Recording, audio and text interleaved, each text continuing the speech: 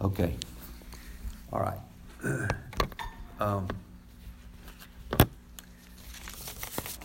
Okay. And the little piece of paper that Vilta gave you out, it says just a 3-point outline for the chapter 15. And in its first 10 verses are being right related to Jesus. And Art spoke about that last week, and we're gonna read it again today. But right related to Jesus. Then from 11 to 17, it's right related to each other. And then the rest of the chapter and into chapter 16 is right related to the world. And Vilta was taught in Bible school, and we know it's true, that repetition is theological mucilage. Now, if you don't know what mucilage is, ask your neighbor. Repetition is theological glue. We repeat it, and we repeat it, and maybe it'll stick. That's where we are.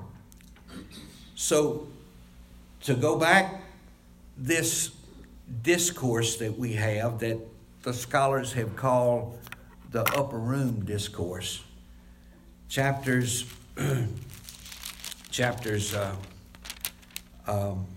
14, 15, 16, 17 was all on the night that Jesus had the Passover with his disciples. In this case, it was 11. Judas had already been excused to go do the deed. And then Jesus said, I need to tell you something. He had them around the dinner table like we would be, and he says, it's important, fellas, that you listen. And he said some profound things in these chapters. One of the major ones, and we'll keep talking about this as we go, was the role of the Holy Spirit. Had John not put it in, we wouldn't know the specifics that we do.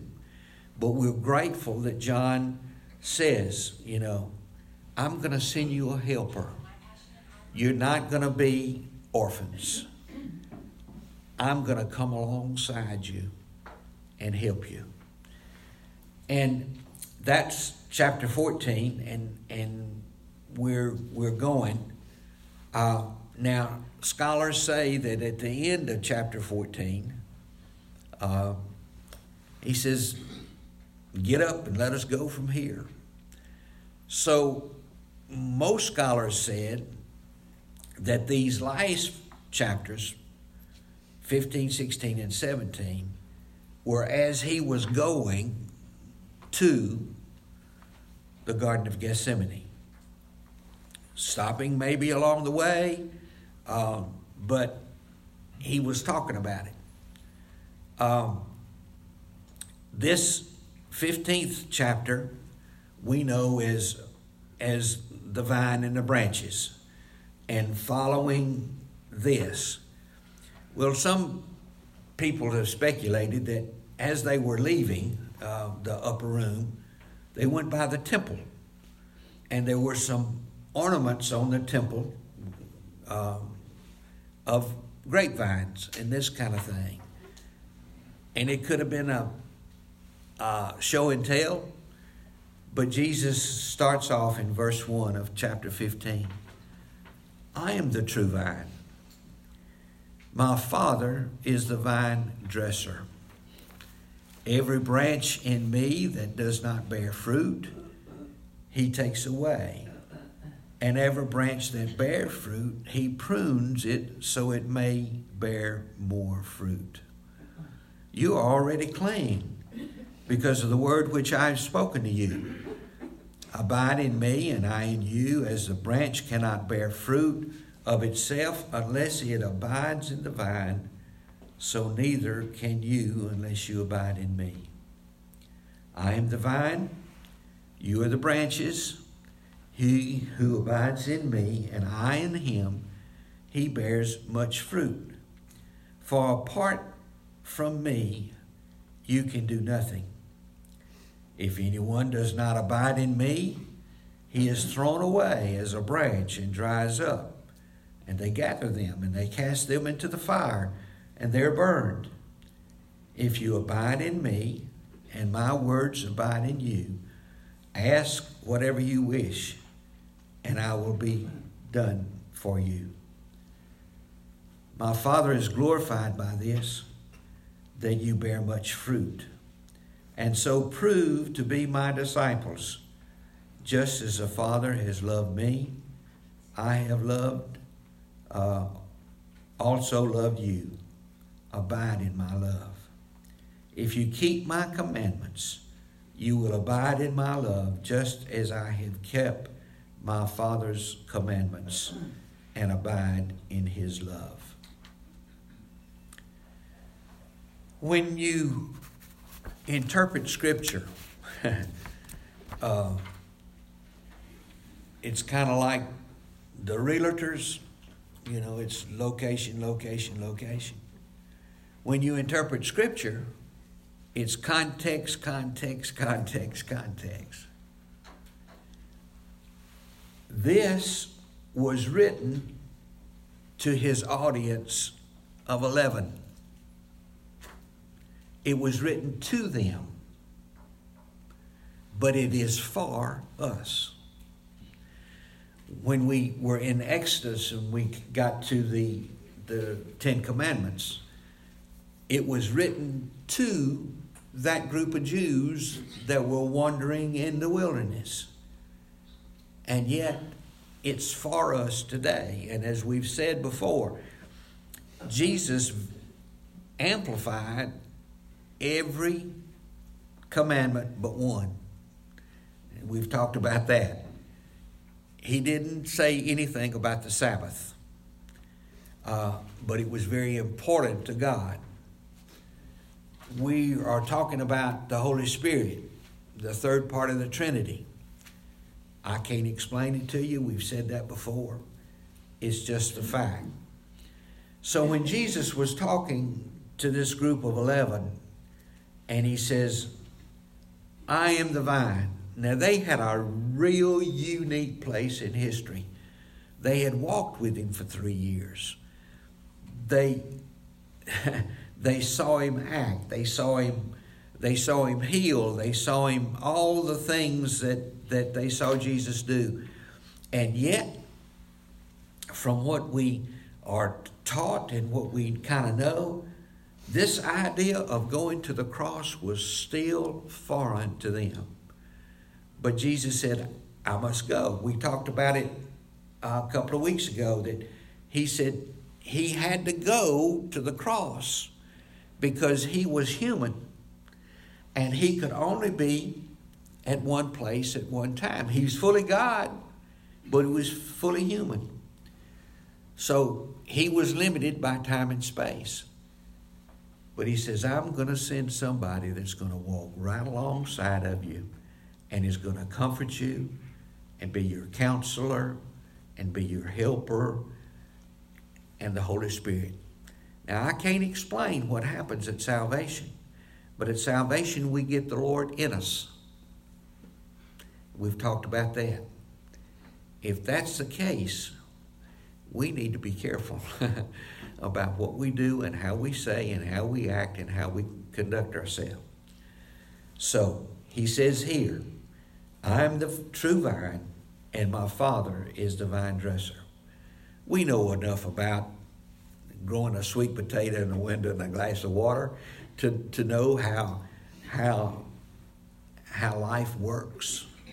If it stays in the water and the sweet potato will put out a vine, and maybe you can go plant it and it'll grow, but it needs the nutrients and it needs to be plugged in. We know that.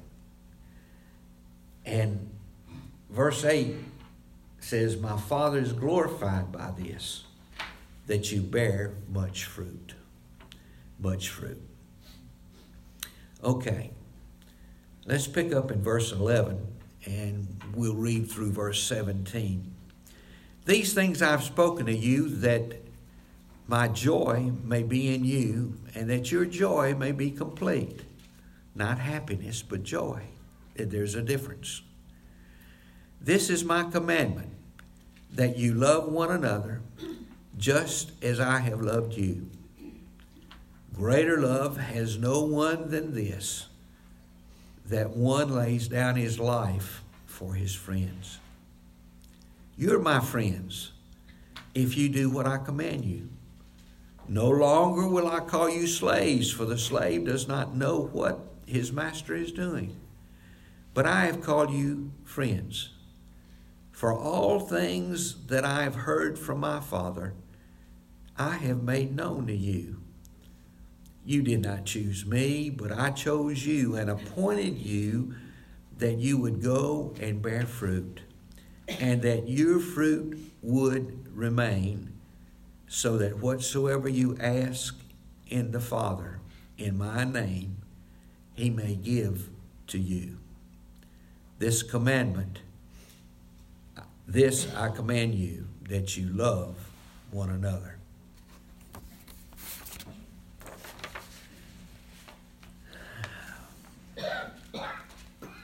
Greater love has no man than this, that one lays down his life for his friends.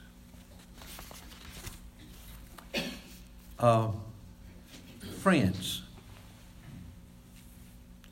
We have acquaintances. We have friends. We have dear friends. I think it's part of our male psyche, and I'm going to talk to the men just a minute. No raising of hands. No raising of hands.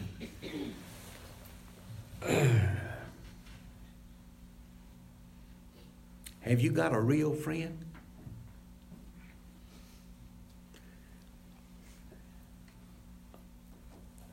I'm talking about myself now. I've got friends. I've had a few real friends. It's a flaw. It's a flaw in our male thing. You know, we're pretty good at ourselves. You know, I think we would all say, you know, after living with a spouse a long time, that's our friend. And it's tied close together. Some of the real friends I've had, I got them by default because his wife and Vilta were friends. But through the years, we were real friends, you know. I've had problems with this verse all week. Greater love has no one than this, that one lays down his life for his friends. Well,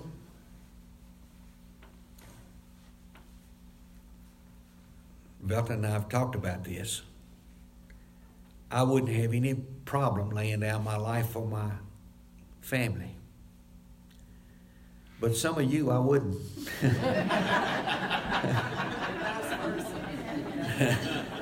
But you see how Scripture cuts and how true it is. There's friends that I can share to this point. There are very few friends that I share to this point, where they know all about me,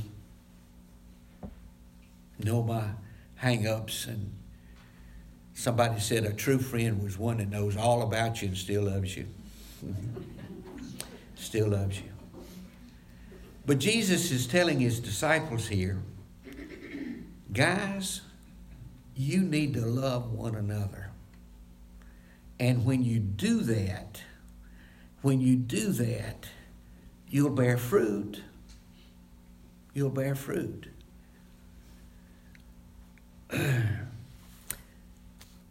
I've been following Chuck Swindoll in this study, and he says a couple of things about these verses. One, to have a real friend is to disregard personal sacrifice. To forfeit means something without exception of anything in return. The sole motivation for sacrifice must be the highest and greatest good of the other person. Dedication to mutual aims. Genuine friendships are founded on shared values. Individual goals might be different for two people, but their objectives do not conflict. Mutual confidentiality. Holding the confidence of another involves keeping private matters with absolute discretion.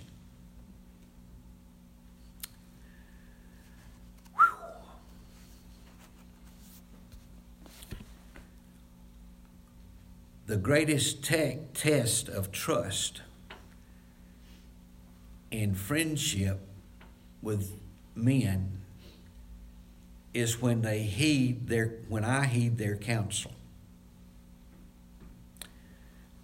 I'm convinced I want to do something or go somewhere, and yet I share with my real friend, and he said, "Bill, you're stupid." And I take his counsel. Most of us, I'm still talking to men, are so hard-headed that we've got it all figured out.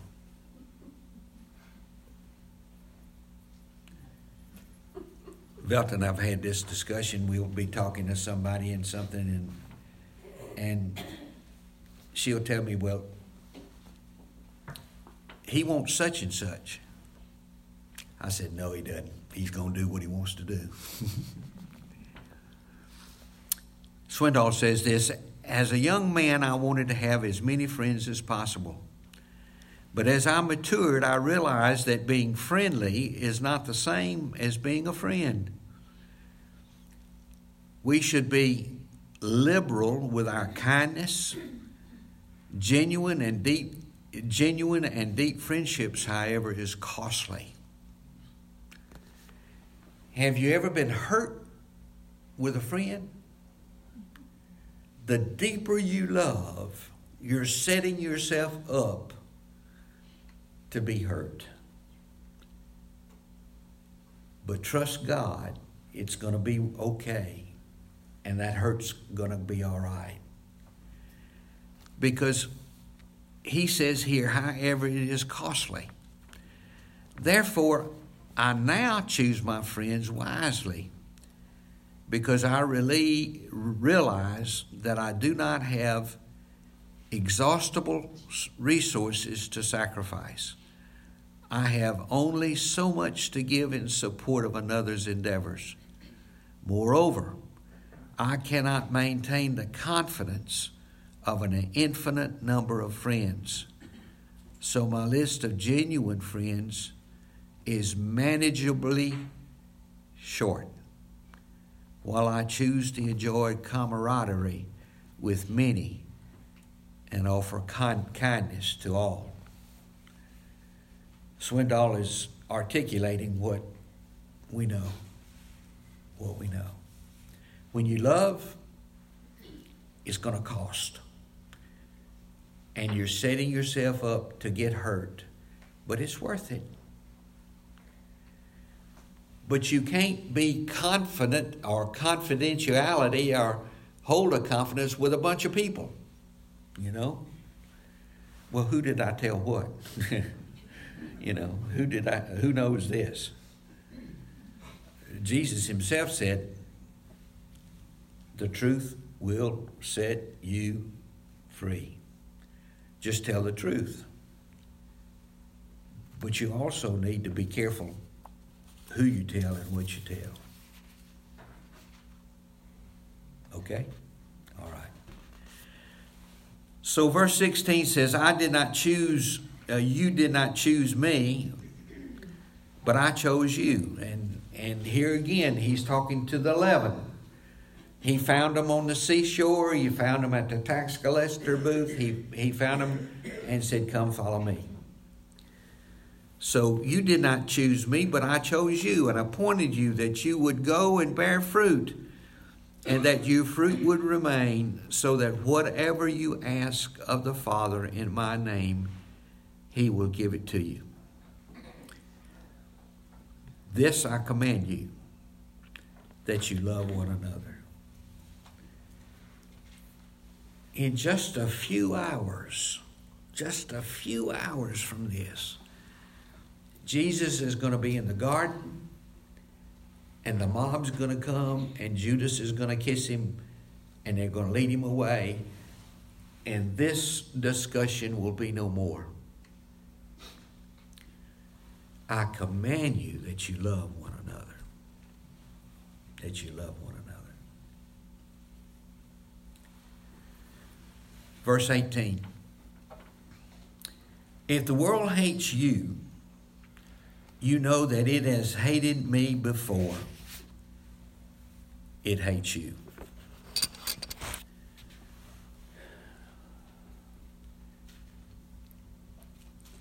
A friend with God, being a friend with God, is automatically hostility with what we call the world.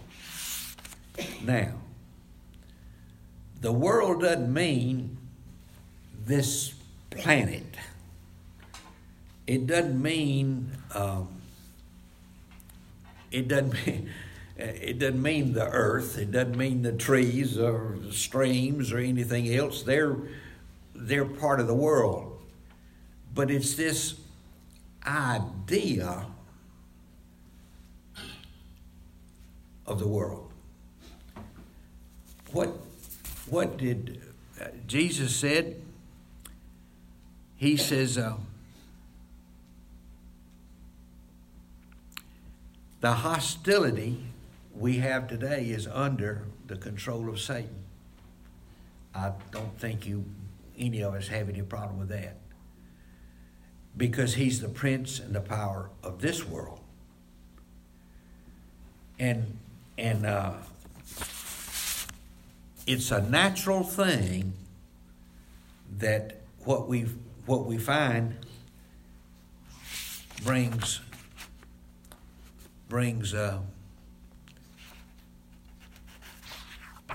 dishonor. He says here, I have seen my own nation, where we are, this America, grow tolerant of every conceivable philosophy and religion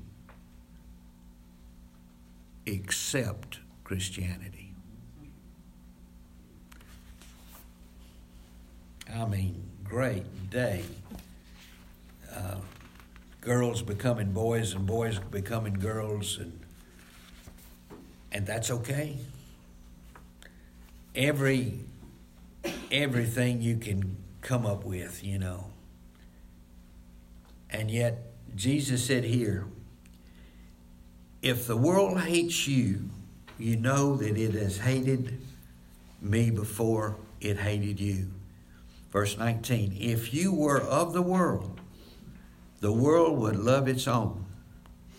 But because you are not of the world, but I chose you out of the world, because of this, the world hates you. Remember the word that I said to you, a slave is not greater than his master. If you persecuted me, they will persecute you also. They kept my word, they will keep yours also. But all these things they will do to you for my name's sake, because they do not know the one who sent me. we talked about this the last time I taught. The best way I can explain some things that are going on in the world and some particular people is by just simply saying they're lost.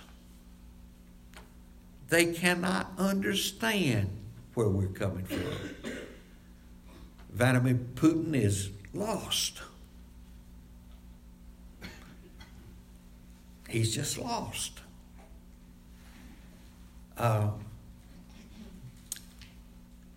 Verse 23, he who hates me, hate my Father also. If I had not done among them the works which no one else did, they would not have sinned. But now they have both seen and hated me and my Father as well. Later on, as we get into the New Testament, and Paul is going, the Jews hated Paul just because he was Paul and because what he was teaching, something contrary to what they thought was paramount.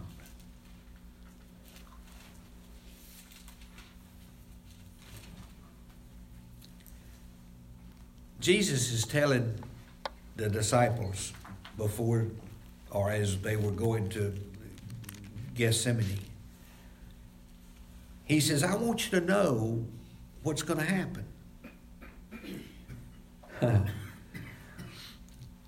We used to say in business, you know, we would bid a job and we would go on the job, and then all of a sudden they said, oh, you need to do this, you need to do that. One thing we didn't like, Ray, was surprises.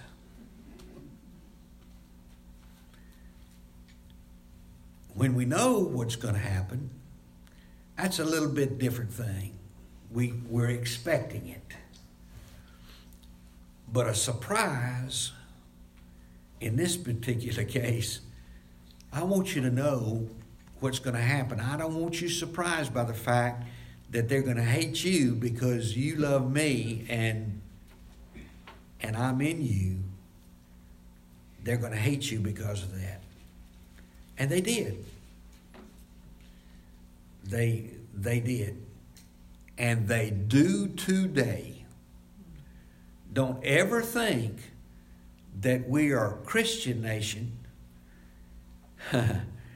We're not. I mean, that's hard to take. Because in the South where we are, you know, it's the norm.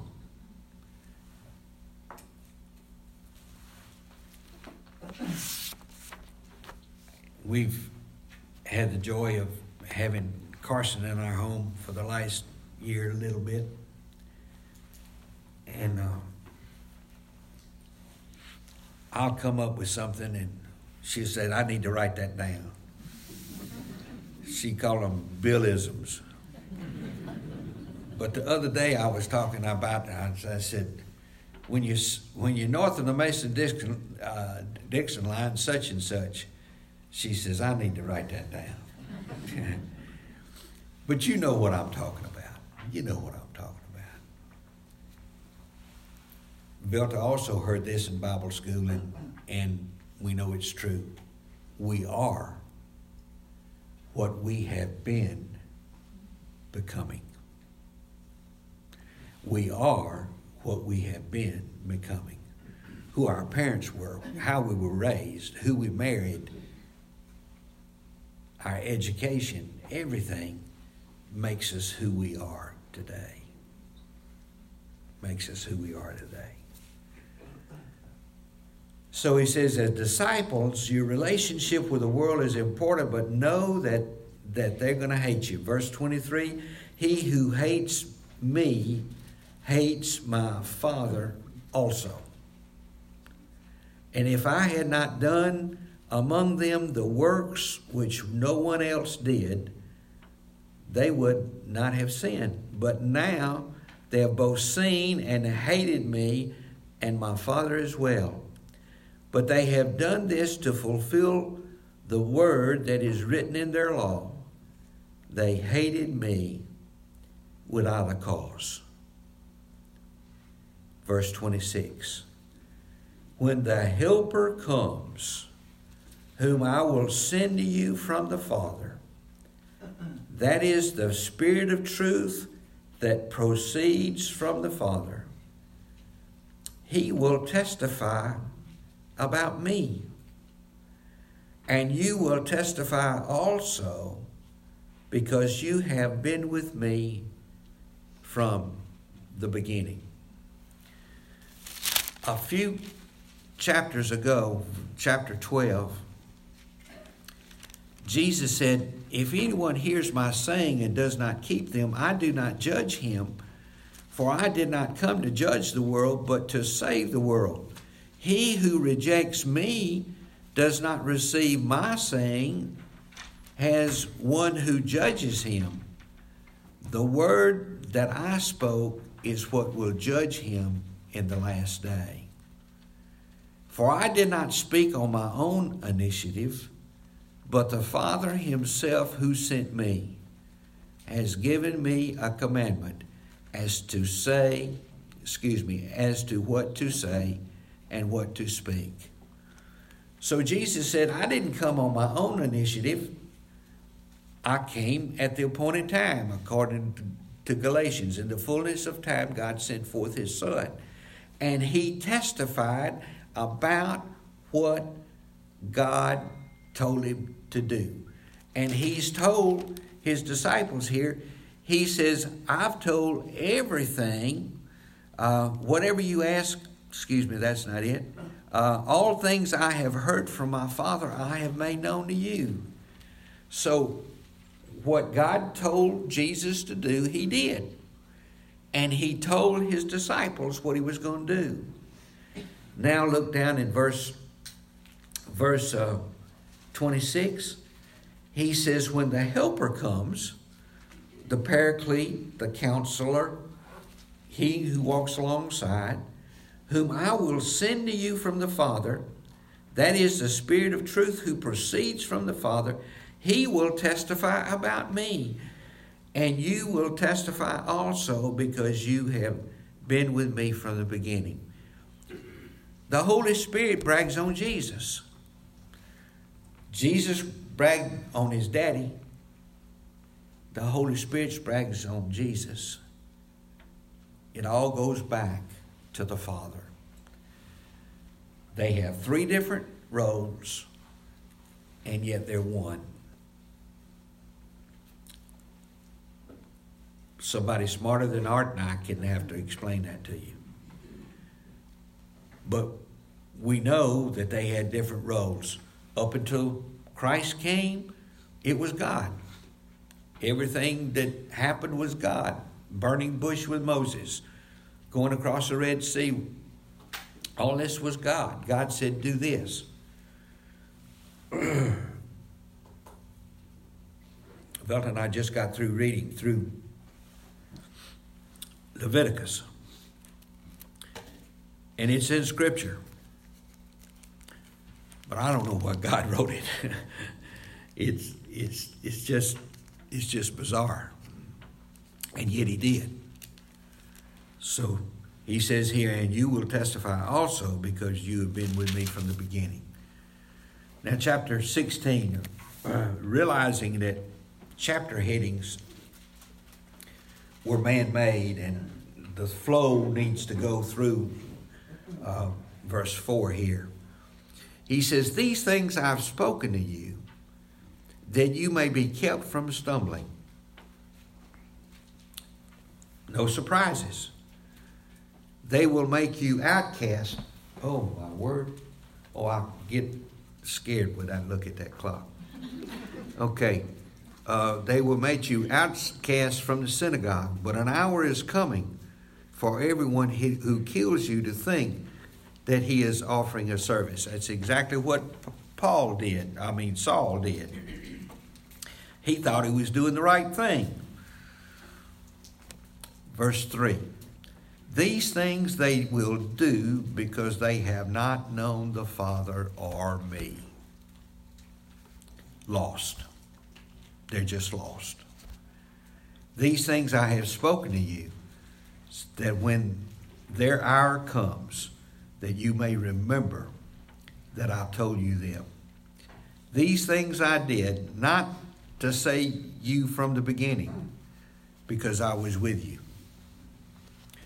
When Jesus walked and talked with them, they had a question. They said, Lord, explain this to me. And he did. But he's leaving real quick. And he's telling them, he says, I'm not going to leave you alone. You won't be an orphan, but I'm going to leave the Holy Spirit. Now, read you what Swindoll says about some of that. He said,